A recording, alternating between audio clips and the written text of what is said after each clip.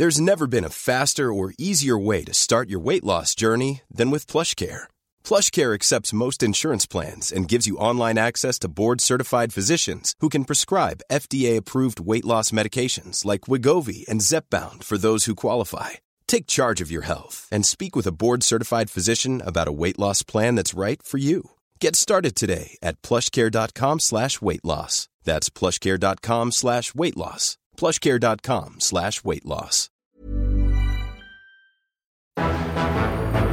It's March 31st, 1997, and another remarkable event is about to be uncovered by Ariel, Rebecca, and Ali, the Retrospectors. The programme is boring and repetitive, the characters have ridiculous names and don't speak coherently. The views of one fuming parent interviewed by the Daily Mirror in response to the TV debut on this day of Tinky Winky, Dipsy, Lala and Po, and a sentient vacuum cleaner called Nunu, and a human baby who lived in the sun. The children's TV phenomenon, Teletubbies. And one viewer later accused the BBC of committing cultural vandalism by axing Playdays, which was a more traditional style children's programme, on the basis that Playdays had been a defining experience in the development of a whole generation, which of course Teletubbies is now. I mean, what it came down to in the end was that it was this divide between what children's TV should be. So there was the Playdays group, and I feel I've got lived experience here, because I mean, I was 6 when the Teletubbies was on, so I was a Playdays watcher, and my younger brothers were Teletubbies watchers. I mean, Playdays I really loved, but it was this sort of 1950s-y model of children's show. It was very logical and structured and instructive, and Teletubbies wasn't taking the role of a teacher so much. It was almost like the Teletubbies were more like friends to toddlers. They had gibberish that was supposed to approximate the way that toddlers start to pick up language, and they acted in a way that toddlers could identify with, rather than being like, you know, holding mummy's hand and going to the shop and the shopkeeper teaches you about what coins are. This was sort of very free-flowing, and that stuck in the craw of a lot of people who thought that TV should be very firmly educational.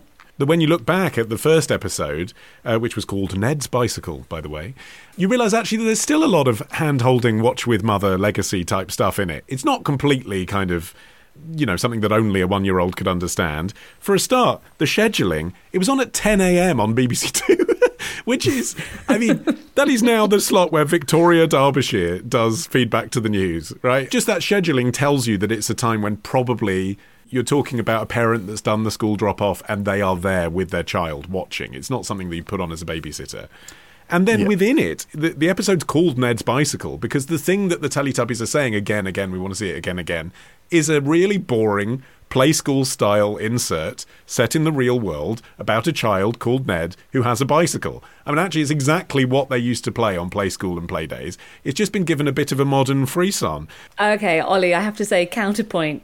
This episode synopsis, Series 1, Episode 9.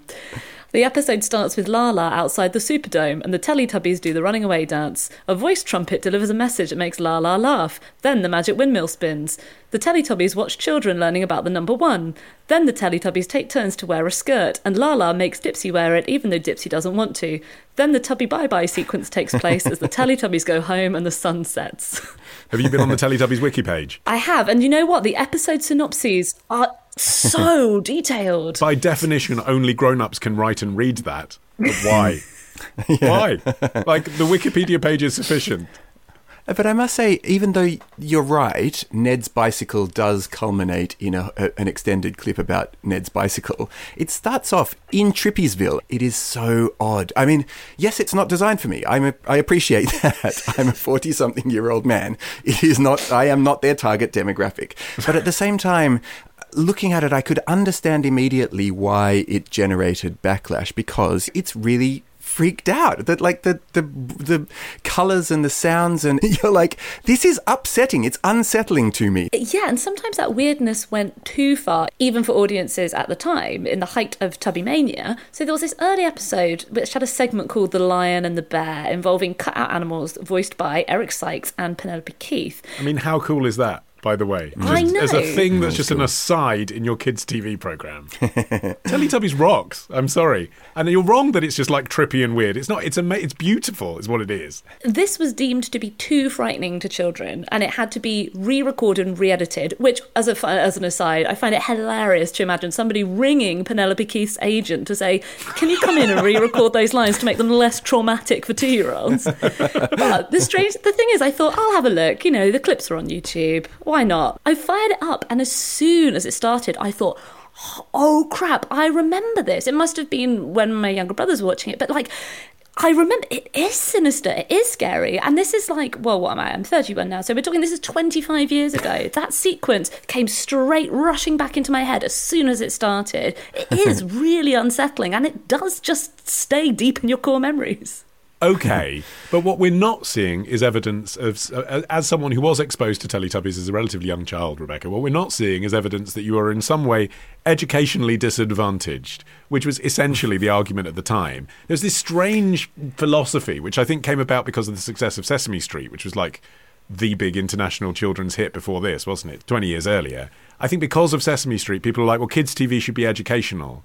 And Teletubbies isn't. Like, it is designed by people who have a great grounding in like children's speech therapy and psychology and understanding what appeals to toddlers, but it's an entertainment show. And there was this feeling from grown-ups of, well, why are you making an entertainment show for a 1-year-old? 1-year-olds should be being educated. Whereas actually I think it's proven now that the generation who watched Teletubbies, not only did they grow up quite functional adults, but also they have a good understanding of technology, which I'm not saying we should credit Teletubbies with, but we should credit Teletubbies with anticipating. Like, the whole point is, let's create some characters that are plugged into the world and have TV in their stomachs. It might have seemed scary in 1997, but it was absolutely the right way to try and introduce technology to children as well in a program they're watching. By October, the program had 2 million viewers, which is astonishing for a kids' show. And about a month later, this was when the first tranche of merchandising started appearing in stores.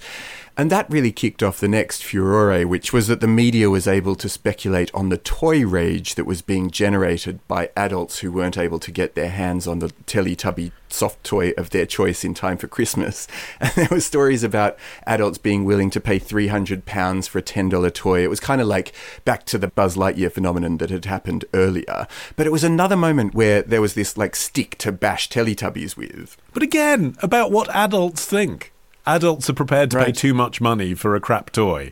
Adults think it is threatening and sinister. Adults think it's repetitive and it's rotting my child's brain. Adults think Tinky Winky's gay. Adults think it's trippy. Who cared? Like, 2-year-olds love it. And that was the thing, wasn't it? It was designed for 2-year-olds. 2-year-olds love it. It was the first Western kids show to be broadcast in China. Another thing that adults are incredibly preoccupied with, that I'm sure children couldn't have given two hoots about, is seeing the actors inside the costumes. Right? Tabloids were competing to get a snap of the Teletubbies with their heads off. Yeah, to the point where a tent had to be constructed on the set to shield the actors if they wanted to remove their headgear, which I'm sure they wanted to do a lot because they were incredibly hot. They had to make a little special bench for them to sit on inside as well. Like, I had no idea how big the costumes were. Yeah. The tallest Teletubbies were 10 foot tall, to the point that the rabbits that would run around in Tubbyland were Flemish giant rabbits so that they could look proportional, which kind of made me think, why didn't they just make the costumes smaller rather than sourcing designer rabbits? Well, there's a lot of technology in those costumes in 1997. I mean, obviously now they've found a way to do a lot with digital engineering in post-production. And in fact, I've been to see Teletubbies live, and the costumes of the Teletubbies live now are the size of, like, you know, a mid-size adult woman, a kind of 5 foot something, right, and therefore not terrifying to children. But the original Teletubbies costumes couldn't go on tour because the target audience envisaged the Teletubbies as the same size as them. So to then go to, you know, their local theatre and see a 10-foot puppet would have scared them senseless. And it would have been impractical anyway because the actors couldn't see or hear inside, basically. And they made adjustments so they were wearing earpieces and things, and they put big fluorescent signs up next to the cameras so that the actors could have a mark. But on day one of shooting, they realised, oh, actually, they can't see what they're doing. I mean, it must have been horrifying working under those conditions. That seems very poorly thought out, but too late. We've built the sets. Sorry, guys, you're in the 10-foot costumes for the next 5 years. Yeah. I found this astonishing detail that the woman who owns the house that's on the farm in Wimpstone in Warwickshire, where the whole thing was filmed, there was this mass of trespassing of Teletubbies fans who wanted to come and see the set. And people were jumping fences and crossing cattle fields. And her solution, the solution of the woman who owned it, Rosemary Harding, was to flood the place so that people wouldn't come to see it, rather than capitalistically thinking, well, I could make a few bob here and charge entry and have Teletubbies land. She was like, nope, I'm putting it underwater. That's the end of that. I was curious what happened to the actress who played the Sun Baby. So I Googled that exact phrase, and I found an article from OK Magazine entitled, "Where is the actress who played the Sun Baby in Teletubbies now?" And it was published 21 hours ago. I mean, I had no idea this was such a hot topic. Works. Holy moly. It just shows you, it's something that stays with people. Anyway, studying dance education at Canterbury Christ Church University is the answer that a paid journalist bothered to put into print this week. So now I know. Tomorrow. You can go and touch this place. Literally, you still can, can't you? Despite the erosion. Go and touch the walls where this terrible thing happened. Love the show? Support the show. Patreon.com/retrospectors. Part of the Acast Creator Network. Hey, it's Danny Pellegrino from Everything Iconic. Ready to upgrade your style game without blowing your budget? Check out Quince. They've got all the good stuff, shirts and polos, activewear, and fine leather goods, all at 50 to 80% less than other high-end brands. And the best part?